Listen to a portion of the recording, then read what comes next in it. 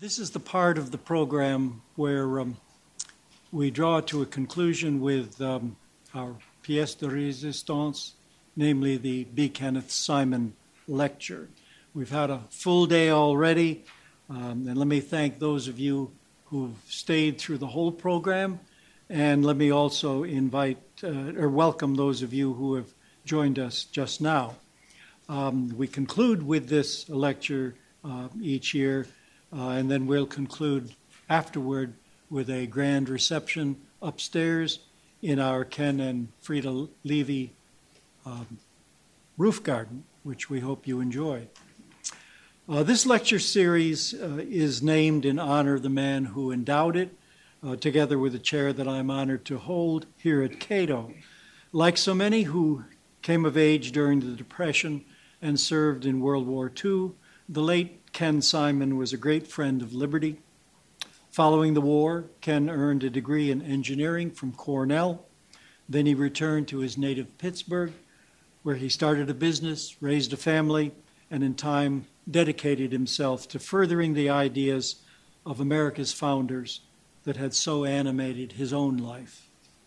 With this series of lectures, which is just one example of Ken's philanthropy, we've brought distinguished group of judges, legal scholars, and practicing attorneys to the podium to discuss and help keep alive these basic constitutional principles.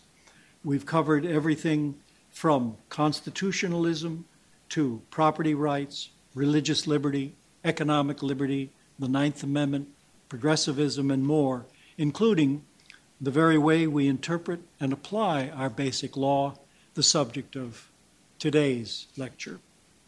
Stephen Calabrese is the Clayton J. and Henry R. Barber Professor of Law at Northwestern University. Since graduating from Yale College and the Yale Law School, he's had a distinguished career in the law. He clerked for Justice Antonin Scalia, and before that, for U.S. Court of Appeals Judges Robert Bork and Ralph Winter. From 1985 to 1990, he served the Reagan and Bush I administrations, working in both the Justice Department and the West Wing of the Reagan White House. Professor Calabrese has been a scholar in residence at Harvard Law, a visiting professor at Yale Law School, and since 2010, a visiting professor of political science at Brown University, although his main appointment is at Northwestern Law School. His publications are too numerous to account, but I'll mention one, a well-regarded casebook on the Constitution, co-authored with Professor Michael Stokes Paulson, Samuel Bray, and Michael McConnell, the last of whom gave a previous Simon lecture and has a contributor to the Cato Supreme Court Review that you picked up on your way in. Steve is also the co-founder of the Federalist Society, which he did when he was a student at Yale Law School, and he has since 1986 served as the chairman of its board of directors. The title of Steve's lecture today is Originalism and Liberty. Please welcome Professor Steve Calabrese.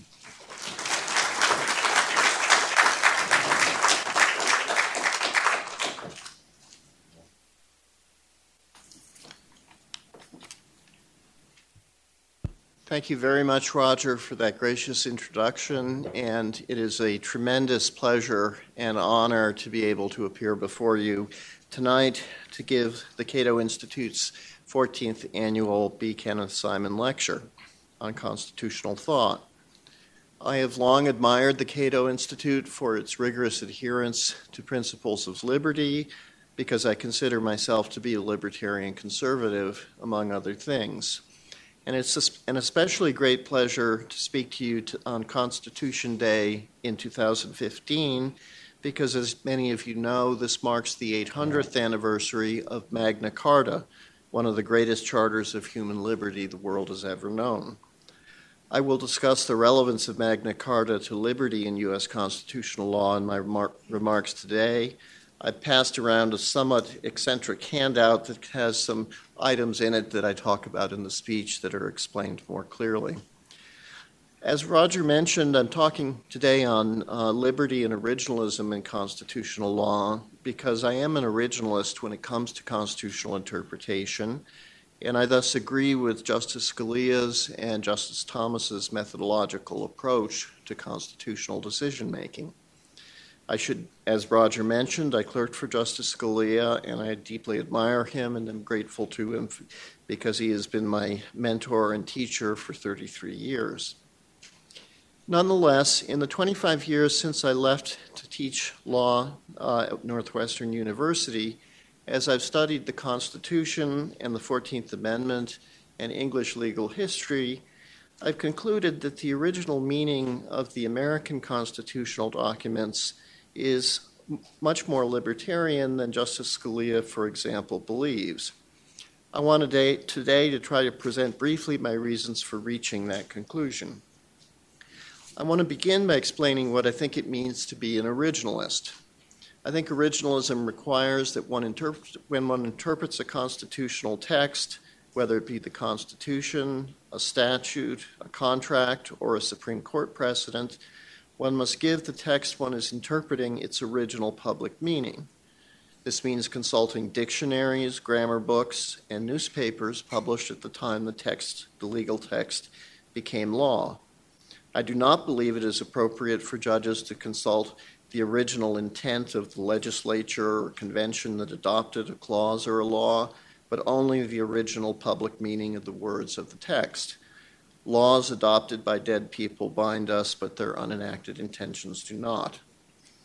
With that in mind, I want to say a few words about provisions in the text of the Constitution that protect liberty, and some words about the historical background of the Constitution that I think are relevant to its protection of liberty.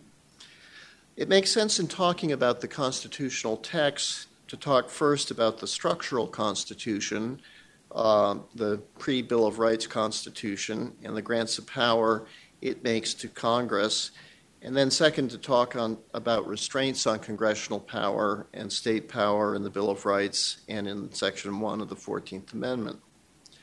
I think the Constitution's primary guarantee of individual liberty comes from the fact that it sets up a complex federal republic with an elaborate system of checks and balances, which makes it hard for transient democratic majorities to take away individual liberties or property. The point is so well made by James Madison in his various Federalist Papers that I think it's sufficient to just mention Madison on this subject, and since I'm sure you all know his arguments very well. The next thing that's important about the text of the Constitution, in my opinion, is that it creates explicitly a federal government of limited and enumerated powers. In a case involving the application of federal law to a U.S. citizen, the federal government therefore has to act within its enumerated powers. There are, of course, two such powers which have been read much too sweepingly since the New Deal revolution of 1937, and I'm referring, of course, here to the Commerce Clause and the Necessary and Proper Clause. If one looks as a textualist and an originalist at the original meaning of the phrase commerce among the states, it's actually fairly easy to figure out what that meaning is. The Latin roots of the word commerce, as my handout indicates, are com, which means with, and merce, which means in various forms buying and selling. The root merce in the Commerce Clause always appears in other English words as having an economic connotation. Consider here the English words mercantile, market, and mercenary, all of which also derive from the same Latin root merce, which appears in the Commerce Clause. The Commerce Clause thus only applies to activities where there is buying and selling among the states going on. It doesn't apply to possession of items or to transactions that are voluntary and don't involve buying and selling. The other grant of national power, which is often said to be sweeping and limitless, is Congress's grant of power under the Necessary and Proper Clause. That clause empowers Congress to regulate wholly intrastate commerce and, on occasion, possession as a means toward the end of effectuating Congress's power under the Commerce Clause. The Necessary and Proper Clause does constitute a major grant of power to Congress, And frankly, probably 95% of all federal laws and regulations, including almost all of the federal criminal law, are based on the Necessary and Proper Clause. So the clause deserves some attention. The first big limit on congressional power under the Necessary and Proper Clause is that the clause only authorizes Congress to use means toward the end of executing some other enumerated power. Chief Justice Marshall said as much in McCulloch against Maryland, and this is an explicit requirement of the constitutional text. The second limit is that while the Necessary and Proper Clause does grant Congress the power to use new unenumerated means to make effective the other enumerated powers, this does not authorize it to use any means it chooses. First, the means Congress chooses must not be so major that they ought to have been on the federal list of enumerated powers. Two examples show the context and limits of congressional power here. I believe that Congress can, under the Necessary and Proper Clause, set up an Air Force and a space-based military defense system. Doing these things is a proportionate means toward carrying into execution Congress's power to raise an army, provide a navy, and to declare war. Congress cannot, however, set up a massive government-run single-provider healthcare system because, as 5 Supreme Court justices said in NFIB against Sebelius, the power to centrally run a sector of the economy that constitutes 17% of our GDP and to control people's personal health care choices and access to doctors and to medicine is so large that it cannot plausibly be described as being a means to a constitutionally enumerated end. The usefulness of an Air Force to our Army and Navy is obvious and beyond dispute, but the usefulness of socialized medicine to some other enumerated power is dubious at best. Second, let's assume that a law is a means for carrying out an enumerated power and does not involve the exercise of a major power that one would expect the Constitution to have enumerated separately. In order for that law to be valid under the Necessary and Proper Clause, the law must still be both a necessary and proper means for carrying out the enumerated power. Chief Justice Marshall famously construed the word necessary in McCulloch versus Maryland to mean convenient or useful to, but he didn't say anything about what constraints the word proper puts on congressional power. 2 recent Supreme Court majorities have held that a federal law that invades the sphere of state power is not a proper law. 5 justices agreed as to this point in NFIB against Sebelius, and 5 justices so held in Justice Scalia's opinion for the court in Prince against United States, a case in which Congress tried unconstitutionally to conscript state government employees into doing federal work without their being paid for it. Prince and Sebelius illustrate as current governing law that Congress cannot usurp state power under the Necessary and Proper Clause because doing so is improper. I now want to add the point that infringing on personal liberties and fundamental rights is also not proper, and so Congress cannot do those things either. Could Congress properly pass a national ban on the use of birth control or a national ban on the so-called offense of sodomy? I believe the answer to that question is no. Laws of this sort are quite simply not proper in an Anglo-American culture steeped in liberty. You do not need the Bill of Rights to ban such laws at the federal level, since Congress has no enumerated power to pass them in the first place. The laws I just described do not carry into execution an enumerated power, and the means used by such laws are so major that they ought to have appeared on the list of federal enumerated powers in Article 1, Section 8. The means used by these laws are highly intrusive on liberty, while the Article 1, Section 8 end they promote is extremely attenuated at best. It may be the case that if one aggregates all the use of birth control and of sodomy in the nation per Wickard v. Filburn, there's some kind of effect on commerce, but the effect is too distant and too out of proportion to the means used for federal power to exist here. This understanding of the word proper in the necessary and proper clause conforms to the etymological origins of the word as revealed in the Barnhart Dictionary.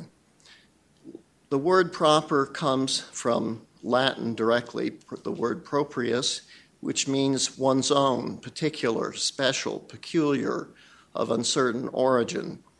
The word proper in the necessary and proper clause thus allows Congress to use means to accomplish an enumerated power's end, so long as they're adopted or appropriate or proportional to the purposes and circumstances of the accomplishment of an enumerated power's end.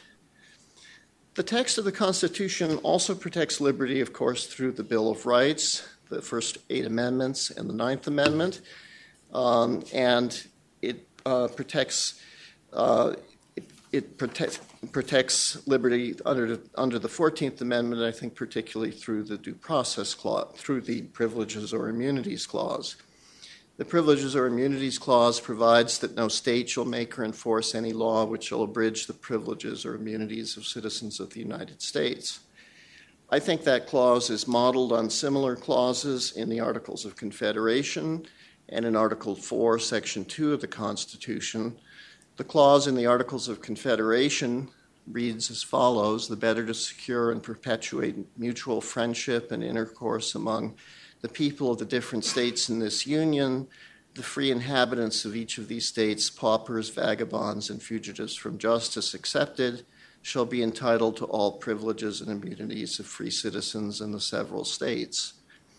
The Article 4 clause says the citizens of each state shall be entitled to all privileges and immunities of citizens in the several states. So how would an ordinary literate American have understood the Privileges or Immunities Clause in 1868 when the 14th Amendment was enacted? They would have assumed that the amendment made binding nationwide the protection that Article 4, Section 2 provided to out-of-state citizens temporarily resident in or traveling through another state. Article 4, Section 2 obligates the states to give out-of-staters the same civil rights under the common law, state statutory law, and state constitutional law as is enjoyed by in-staters. Out-of-state travelers can be deprived of the political rights to vote, run for office, or serve on a jury of the state they are temporarily traveling through. They can also be denied access to state parks, state colleges and universities, and access to rake state oyster beds, as was famously held in Corfield against Coryell. But out-of-staters must be given the same civil rights as in-state citizens under Article 4, Section 2, and after 1868, it became unconstitutional to give a class of citizens like African Americans lesser or abridged civil rights as compared to those given to white Americans. Privileges or immunities are not natural law phenomena, but are instead created by state law. The English word privilege has 2 Latin roots, prive meaning private, and leges meaning law. A classic privilege is thus the right of an English nobleman to be tried by a jury of his peers. A classic immunity would be the freedom of a nobleman not to be tried by a jury of commoners. The classic text on the meaning of the Privileges or Immunities Clause is the passage of Justice Bushrod Washington's in Corfield against Coryell, where the justice says the inquiry is what are the privileges and immunities of citizens in the several states.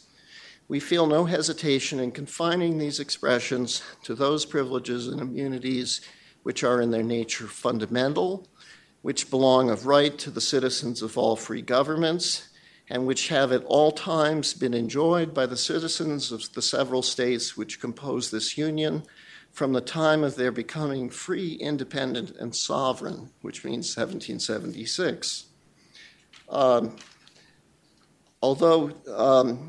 I think that what that suggests is that rights that are deeply rooted in history and tradition that date back to 1776 are fundamental rights that are constitutionally protected. I thus agree with the Supreme Court's opinion. I agree with the Supreme Court's outcomes in Washington against Glucksberg and McDonald against City of Chicago, but I would have based those opinions on the Privileges or Immunities Clause, not on the Due Process Clause. In my view, there's no such thing as substantive due process. I think it is indeed, as John Hart Ely called it, an oxymoron like green pastel redness. But that is not the end of the inquiry, because I think that the Privileges or Immunities Clause does have a very libertarian original meaning that encompasses both one's federal and one's state privileges or immunities of citizenship. And that's illustrated in part by some of the history I now want to discuss. At the time of the American founding and Reconstruction, there were three powerful currents of opinion about liberty that were widely being discussed. First, the framers thought that they possessed the traditional rights of Englishmen, and that they were being abused and cheated out of these rights by King George III. Second, the state bills of rights in the 1780s strongly suggest that the framers themselves were very libertarian. And third, the libertarianism that was widespread in the state constitutional law in the 1860s, when the 14th Amendment was written and ratified, suggests that that amendment, too, should be read through a libertarian prism. Prior to 1776, Americans were Englishmen, and they thought they were heirs to a centuries-long tradition of liberty that went back to Magna Carta, but also to the years before the Norman Conquest in 1066. Colonial Americans were followers of the constitutional history of England offered up by Sir Edward Coke during his struggles with the Stuart despots, King Charles I and King James I and King Charles I, both of whom believed in the divine right of kings. Coke and his many followers countered these claims of absolute royal power with a theory that England had an ancient constitution of liberty that dated back to the laws of King Edward the Confessor, the so-called Leges Edwardi. I will first discuss Coke's theory of the ancient constitution of liberty and then explain why it's relevant to American constitutional law. Coke thought that England's ancient constitution of liberty had its roots in the forests of Germany, where, as the Roman historian Tacitus explains, the German tribes governed themselves with a remarkable degree of democracy. The Roman historian Tacitus confirms this account of the democratic libertarianism of the Saxon tribes in Germany. The author Trevor Colburn, for example, has said, quote, Tacitus's Germania enjoyed a remarkable vogue in the 18th century in colonial North America. John Adams read Tacitus frequently. Jefferson would enthusiastically tell any inquiring student to look to Tacitus as the first writer in the world without a single exception. Under this ancient constitution theory that Sir Edward Coke really developed, the Saxons brought their democratic and libertarian ways with them when they conquered England, and those rights therefore date back to time immemorial. Many of the Coke argued that some decisions were made by a group called the Witenamoget, or by the Witan, or by the Folkmoots, which were seen as predecessors to the House of Lords or the House of Commons. And the thesis essentially was that the last Anglo-Saxon king, Edward the Confessor, supposedly codified all these ancient Anglo-Saxon liberties in the Leges Edwardi. This theory of English legal history is criticized by English legal historians as being inaccurate as a matter of English legal history, but it's still very relevant to Americans because it's what Americans believed about English legal history. Americans believed Coke, followed Coke, and took to heart his belief in the ancient Constitution. And I won't go over all the various events in English legal history whereby the fight over Cook's ideas was maintained, but suffice it to say that England in the 1600s went through one civil war and then a bloodless revolution in 1688. And at the end of that, Sir Edward Coke's views about the primacy of the ancient Anglo-Saxon constitution substantially prevailed. But the main relevance of the English belief of the colonists' belief in the ancient constitution was that those were the rights they thought they had against King George III and Parliament. The Massachusetts Bay Colony was founded in 1628, and it was settled by Puritan dissenters from the Church of England, all of whom worshipped Sir Edward Coke and hated King Charles I.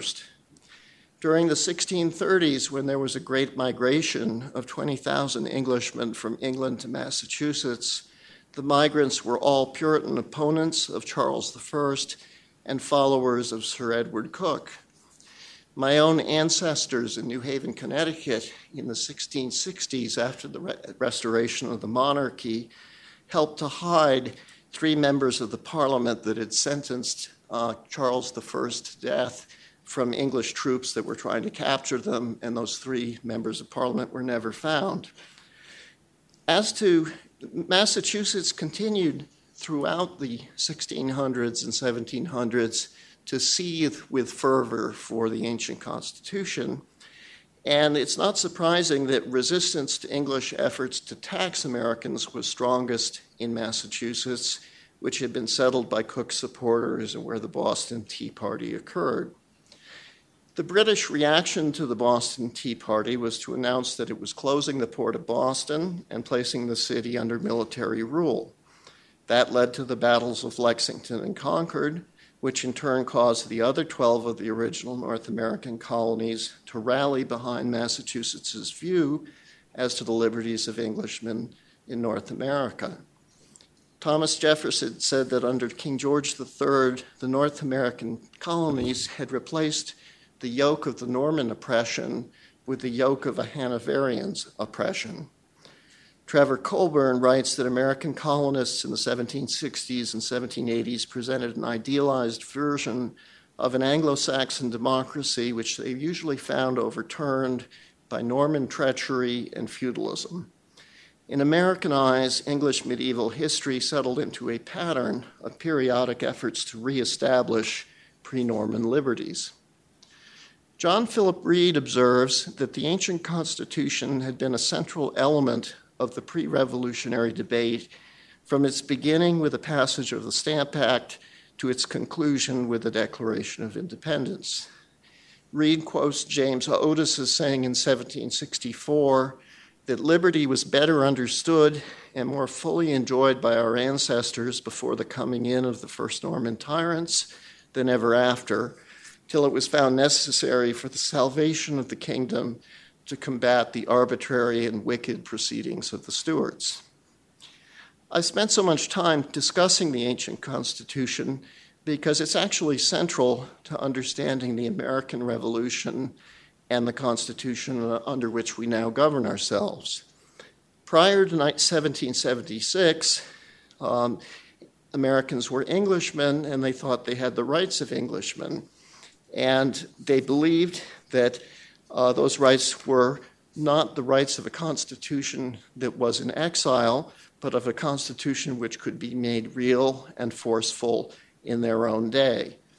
The ancient Constitution of England was challenged in many times in 1066, in 1215 with Magna Carta, in 1641 with the English Civil War, in 1688 with the Glorious Revolution, and in 1776 with the American Revolution.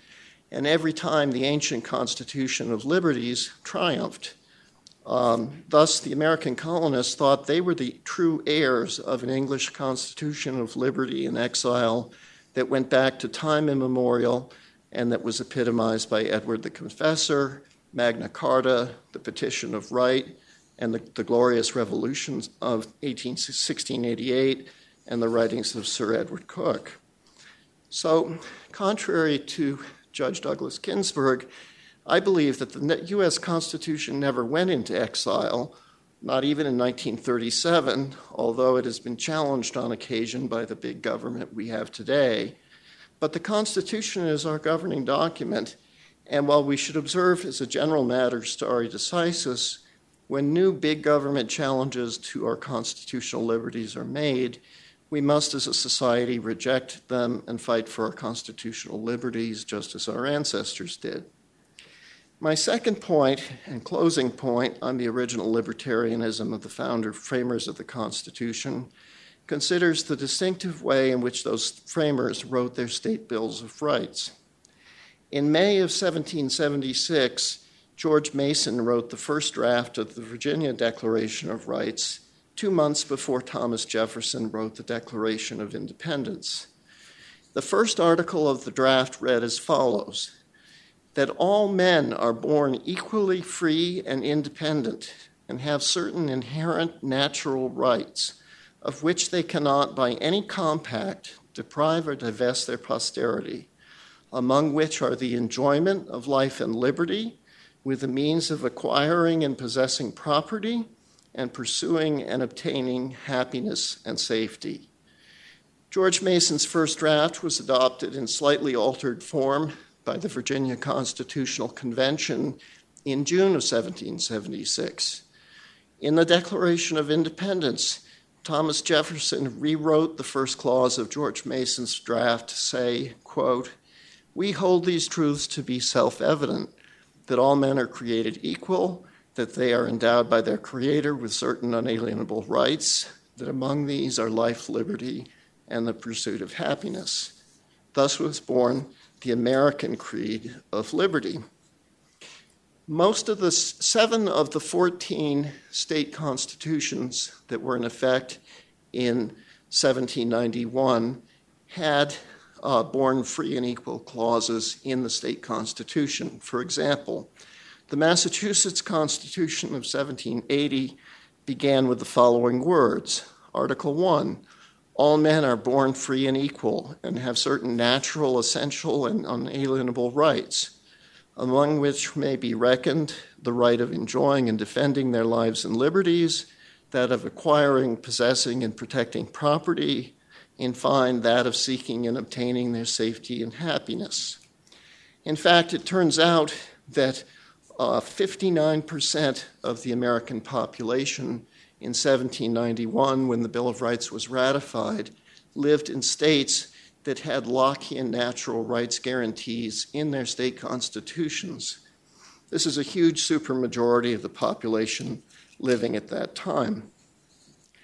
So now I want to close by describing how the libertarianism of the American founding, informed by England's ancient Constitution of Liberty, also informed the original meaning of the 14th Amendment, which was ratified in July 1868.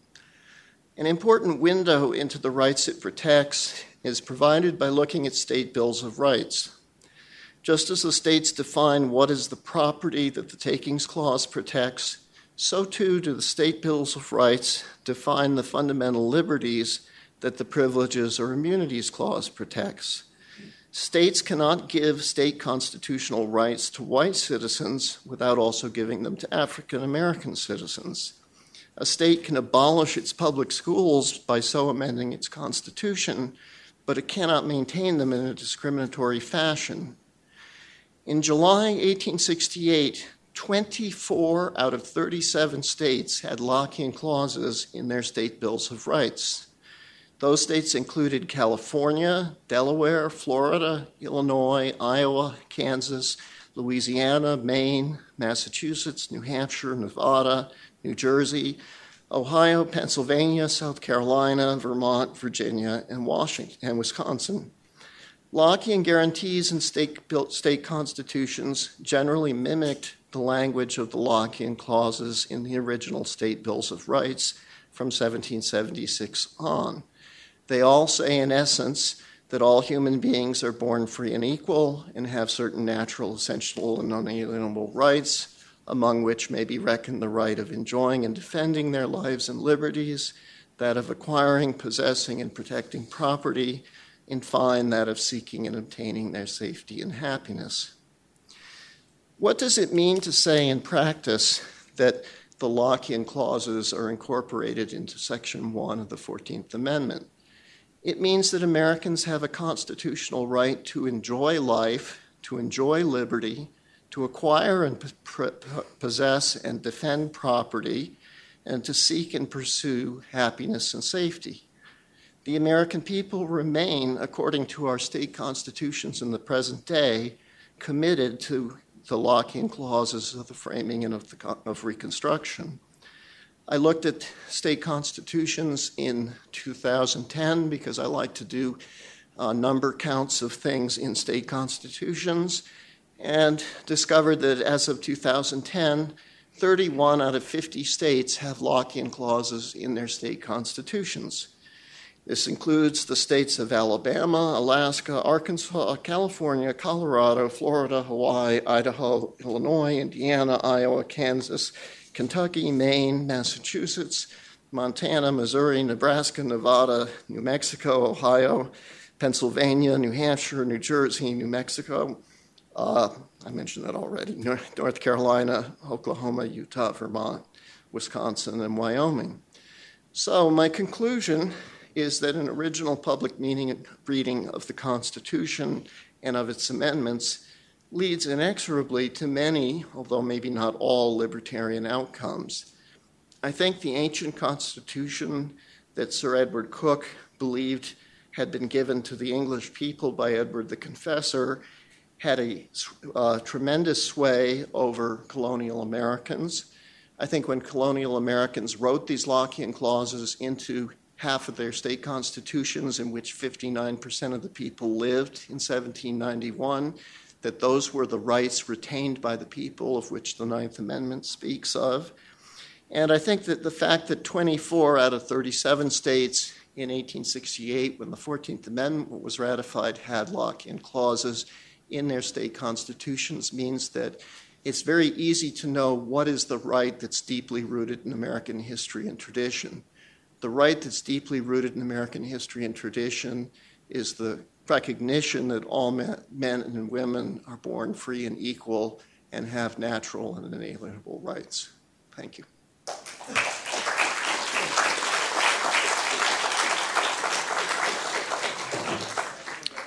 Well, thank you very much, Steve. Let me open up the question period by putting to you a question that came up right toward the end of your remarks, where your brief in favor of liberty and limited government spoke about the 14th Amendment's Privileges or Immunities Clause, and then referenced the Bills of Rights in state constitutions. The implication being that it incorporated those. Unless I've misunderstood you, that is not the ordinary reading of the Privileges or Immunities Clause, which ensures that states shall not abridge the privileges or immunities of citizens of the United States, not of New York or Pennsylvania and so forth.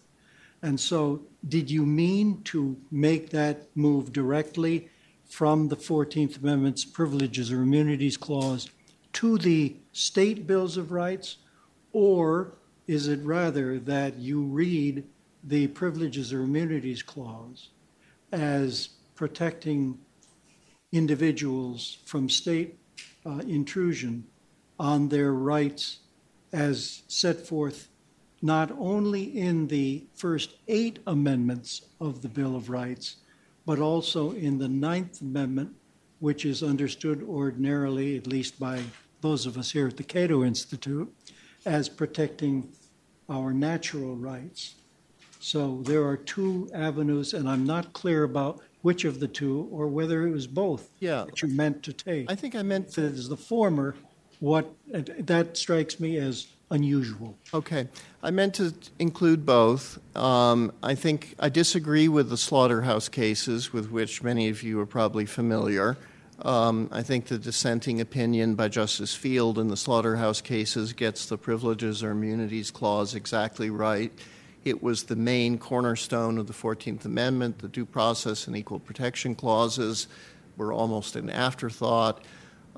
It's idiocy that the court has not reconsidered the slaughterhouse cases, particularly because it goes on issuing decisions that would be much more justifiable under the Privileges or Immunities Clause than they are under the Due Process or Equal Protection Clauses. As I said, I don't personally believe in substantive due process, but I do believe the Privileges or Immunities Clause protects fundamental rights of Americans and Englishmen as they were understood in 1776.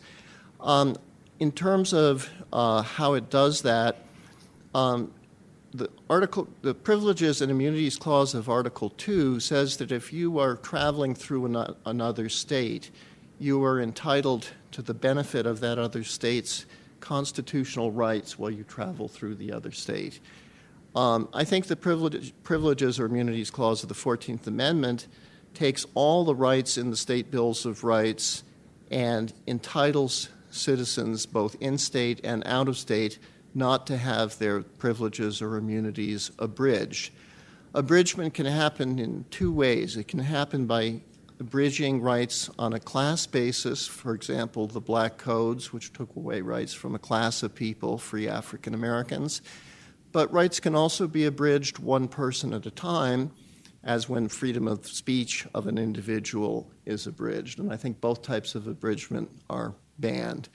Although I think that the rights protected are so deeply rooted in history and tradition that they go back to 1776, I think that the core right in 1776 was the recognition that all men are born free and equal, that they have certain inalienable and natural rights, that those include the right to enjoy life and liberty, to possess, acquire, and defend property, and to pursue and seek happiness and safety.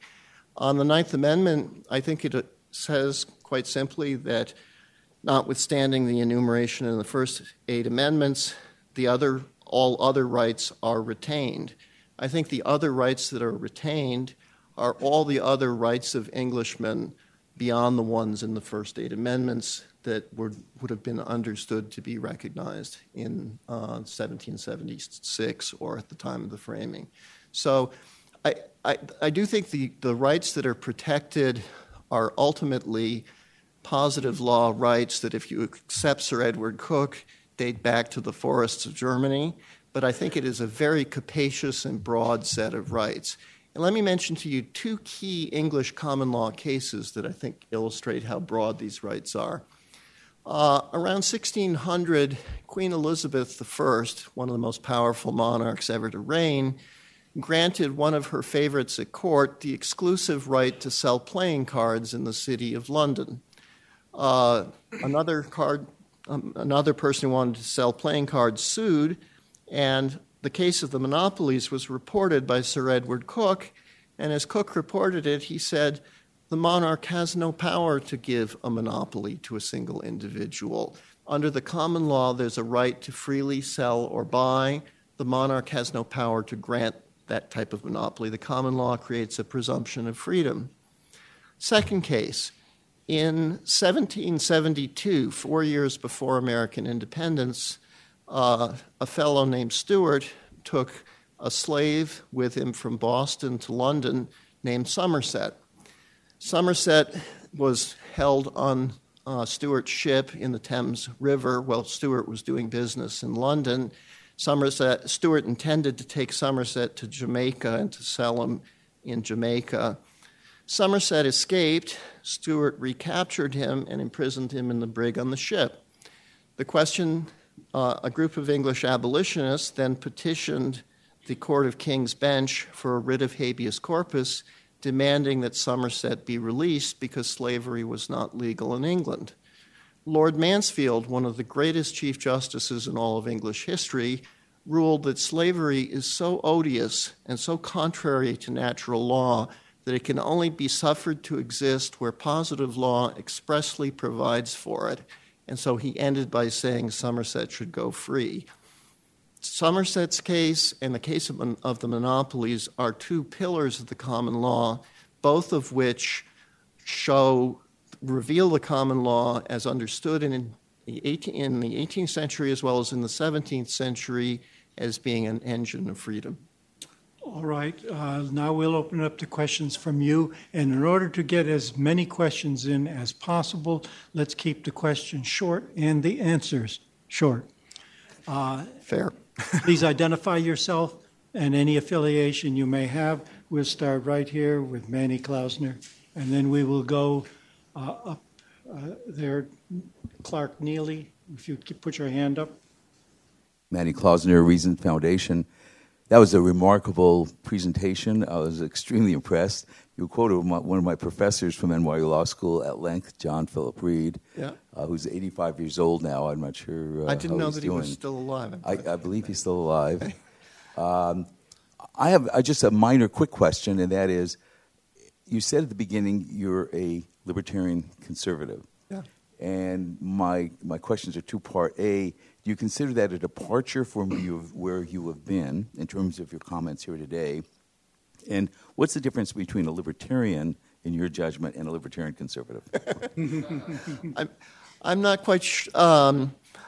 I think that probably the difference between a libertarian and a libertarian conservative is that I would outlaw heroin sales and probably allow, for example, a ban on consensual duels to the death, whereas if one were a true libertarian, allowing two people to contract to duel to the death might be something that would be permissible. That's the end that makes me more on the conservative side. I've always been a libertarian conservative since law school. I had the great pleasure in law school of being on Milton Friedman's television show, Free to Choose, along with Lee Otis, who's in the audience with us. And we were asked to identify our political philosophy on that show. I wrote libertarian on my tag. The conservatism was acquired under the tutelage of Judge Bork and Justice Scalia and Ed Meese and many other friends in Washington. My views on constitutional interpretation have actually not changed at all since law school. I've always believed in originalism. I've always thought that substantive due process is like green pastel redness. It just doesn't make sense to me. I've always wondered what the meaning of the Privileges or Immunities Clause was. I said about when in Washington against Glucksberg, Chief Justice Rehnquist said for 5 justices, rights that are deeply rooted in history and tradition are the ones that are protected as a matter of substantive due process. So I thought, okay, I have a dean at my law school who's an empiricist. He wants me to count things. I'll take state constitutions in 1868 when the 14th Amendment was ratified, and I'll count what rights are protected and how many states protect them. And I discovered that 24 out of 37 states protected these Lockean natural rights. And it wasn't necessarily the conclusion I expected to find. I set out as a social scientist on a social scientific mission. It revealed the conclusion that liberty was widespread, that the locking clauses were widespread in 1868. So then I went further and researched state constitutions in 1791, found that 7 out of 14 had lock-in clauses in 1791 when the Bill of Rights was ratified, including the Ninth Amendment. And then I figured, well, for good measure, I'll look at 2010 and see if these clauses have survived, and 31 out of 50 states, a three-fifths majority, still have them. So I think that my policy views have always been libertarian conservative. My legal philosophy has always been originalism. I took the task assigned to me by Washington against Glucksberg. I went back and counted up the rights in all the state constitutions, and this is what came out. You're seeing the problem of professorial prolixity. Clark? Thank you, Roger, and wonderful talk. Thanks for that. So one of the problems with forcing people to go back and look in history and find right to do the thing they want to do is that the government is kind of endlessly creative when it comes to infringing liberty. And so, maybe I want to go skydiving, or I want to eat some foie gras, or own a pit bull. And I'm not going to find rights to do any of those things looking back through history. is it incumbent upon the government, before I am forced to identify a particular right to do a thing, is it incumbent upon the government to identify the source of its authority to regulate whatever conduct I want to engage in by identifying a legitimate and honest, we're not talking about rational basis review, which is a fraud and a charade, but an honest, legitimate government interest that is being advanced by infringing on my liberty to do whatever the thing it is I want to do? Yeah, that's a great question. At the federal level, I think the federal government has the burden of showing that it is acting within its enumerated powers. 99% of the time, that means it's acting under the necessary and proper clause, so it has to show that a law that it wants to enact is, in some sense or another, proper to the carrying into execution of a constitutionally enumerated means. And if there's a ban on skydiving or a ban on skateboarding or some new behavior, just because those behaviors were not known to people in 1776 doesn't mean the government has power to regulate them. I think they have to show it's proper today. There's a proportionality analysis before the federal government can deprive people of liberty. I think the right protected that animates the enumerated powers, the Ninth Amendment and the 14th Amendment, is the right to enjoy life and enjoy liberty. I'm not sure you can enjoy liberty if the government is constantly coming along and chipping away at it in different ways. It may be very hard to seek, pursue, and obtain happiness and safety if the government is intruding in various ways. With state cases, the state governments are presumed to have general power, but general jurisdiction. They don't have to show an enumerated power. But I think the Privileges or Immunities Clause protects the right to enjoy life and liberty and seek and pursue and obtain happiness and safety. As to how I would apply that in concrete cases, I've come to the conclusion that I didn't originally believe, that because of these Lockean clauses, Griswold against Connecticut is correctly decided. I think Lawrence against Texas is correctly decided. I signed the Cato brief in the same-sex marriage case that was decided by the Supreme Court in June. I think the right to enjoy life and liberty and to seek and pursue and obtain happiness and safety is a substantial right. I should emphasize that Thank you, Steve. Tim Sandefur. Tim Sandefur from Pacific Legal Foundation. I'm confused by what appears to me to be a paradox in your presentation. You began by lauding the Magna Carta. You cited Somerset's case and Darcy versus Allen, the case of monopolies.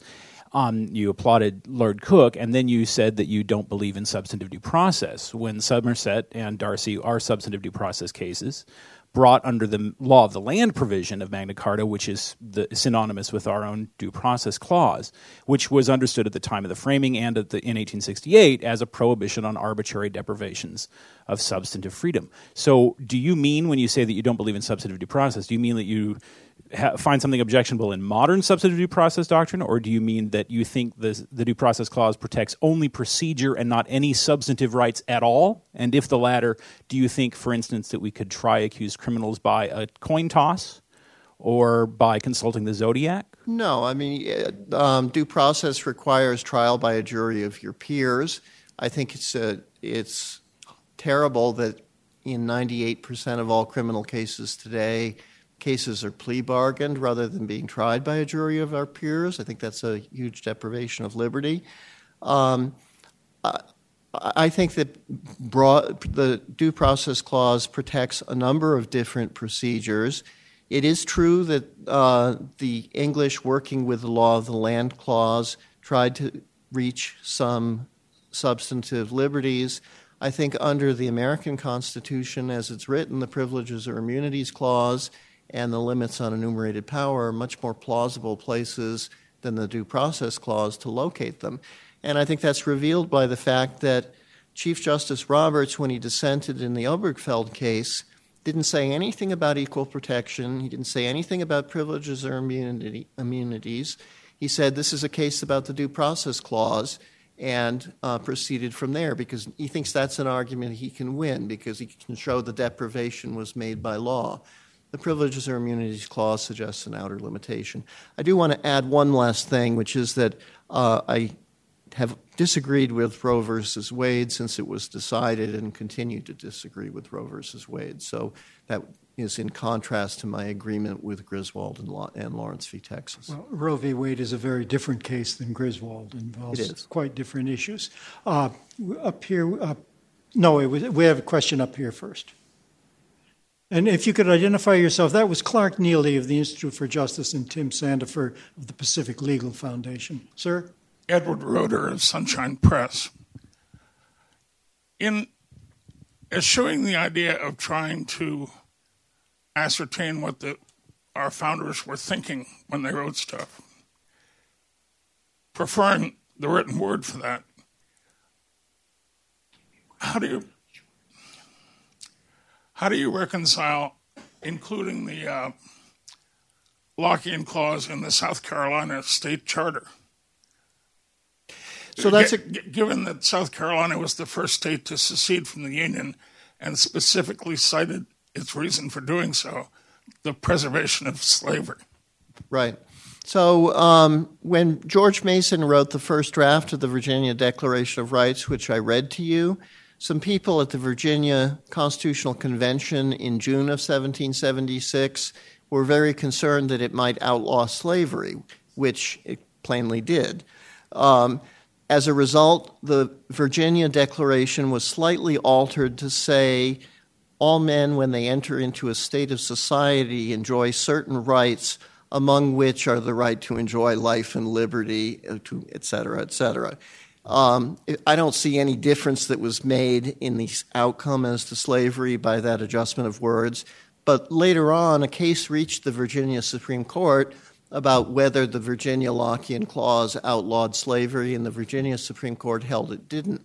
However, many other Supreme Courts, a large number of them, outlawed slavery under their Lockean clauses. Massachusetts outlawed slavery under its Lockean clause. New Hampshire and Vermont outlawed slavery under their Lockean clause. Ohio outlawed slavery under its Lockean clause. So it is true that there were southern states that had these clauses, and they tried to argue that somehow they were compatible with slavery, but the overwhelming majority of cases came out rather with slavery being abolished.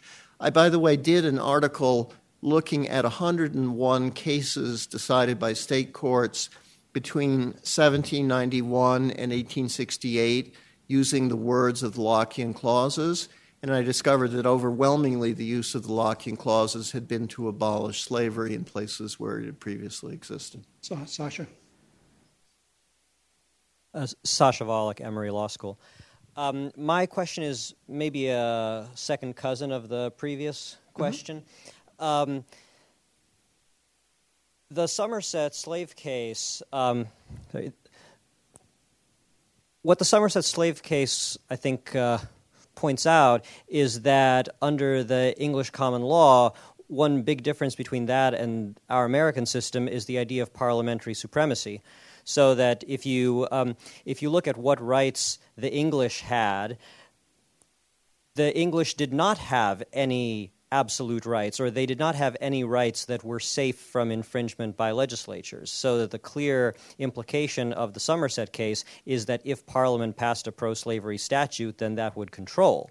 So that leads to the question of how do you import the ancient rights of Englishmen into an American context? Do you bifurcate and say, well, what the English had were presumptive rights in the absence of legislative action, and those rights we incorporate into the American context as rights which are now protected even against legislative action? Or do you say something like, maybe what they meant was there are rights of Englishmen that are, what we mean there is the rights that are so sacred that we would never even allow them to be, we would never even get that far in the legislature. That's how sacred they are. Or they are rights such that if a legislature ever infringed them, then we would rise up in arms. And so related to that is with the slavery issue, if you're going to say that some of those rights are incorporated not into state constitutions through Lockean clauses, but through the aggregate of Lockean clauses into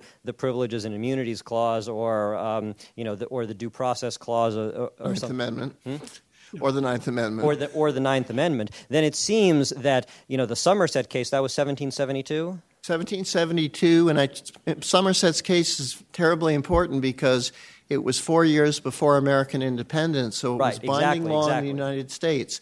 And the reason why Dred Scott thought that when he was brought voluntarily with his master into the free state of Illinois, he had become a free man was because under the rule of Somerset's case, once a slave entered a free territory, they acquired their freedom.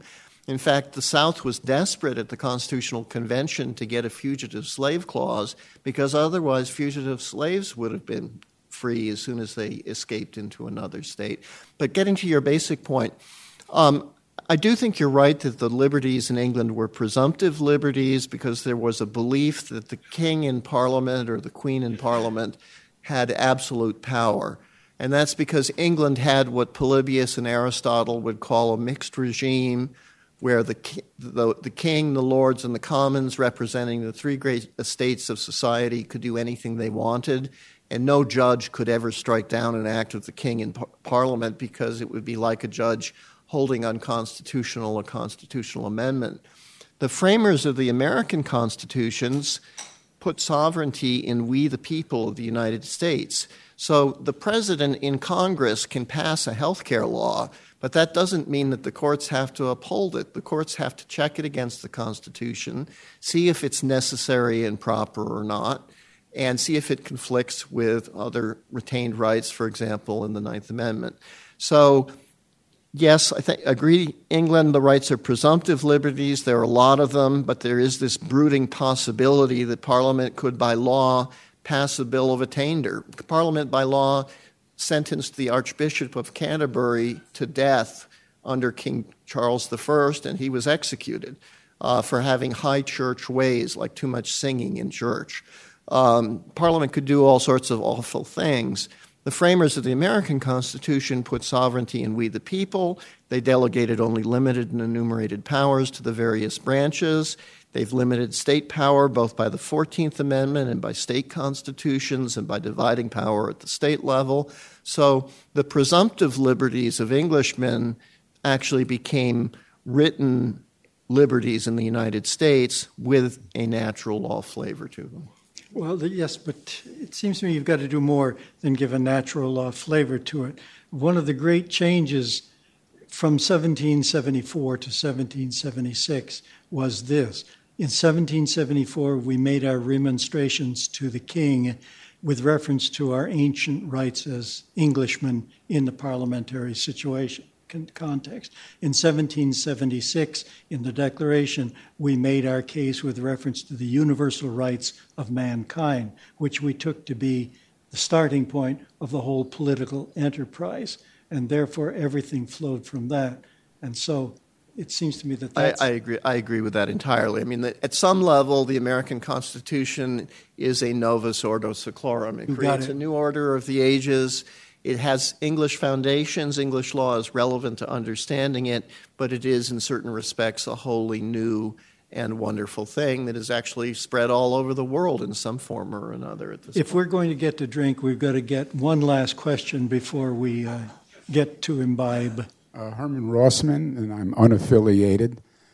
Question, is there any opportunity for a pragmatic decision ever to be made? Is it sinful? For a pragmatic decision instead of an originalist decision. What could you give me an example? On a constitutional decision. Pragmatic as opposed to originalist. Pragmatic as opposed to originalist. As opposed to originalist. I think that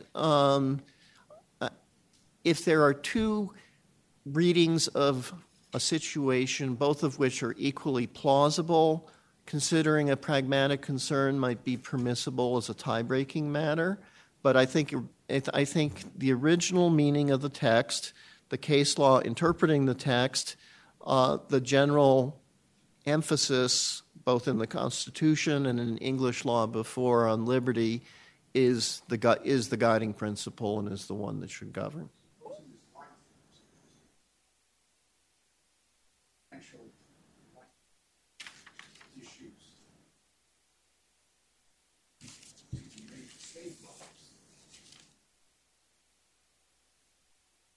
I think the facts here are just too hypothetical and speculative for me to be able to comment on them meaningfully. And that means it's time for a drink. So let's give Steve a big round of applause.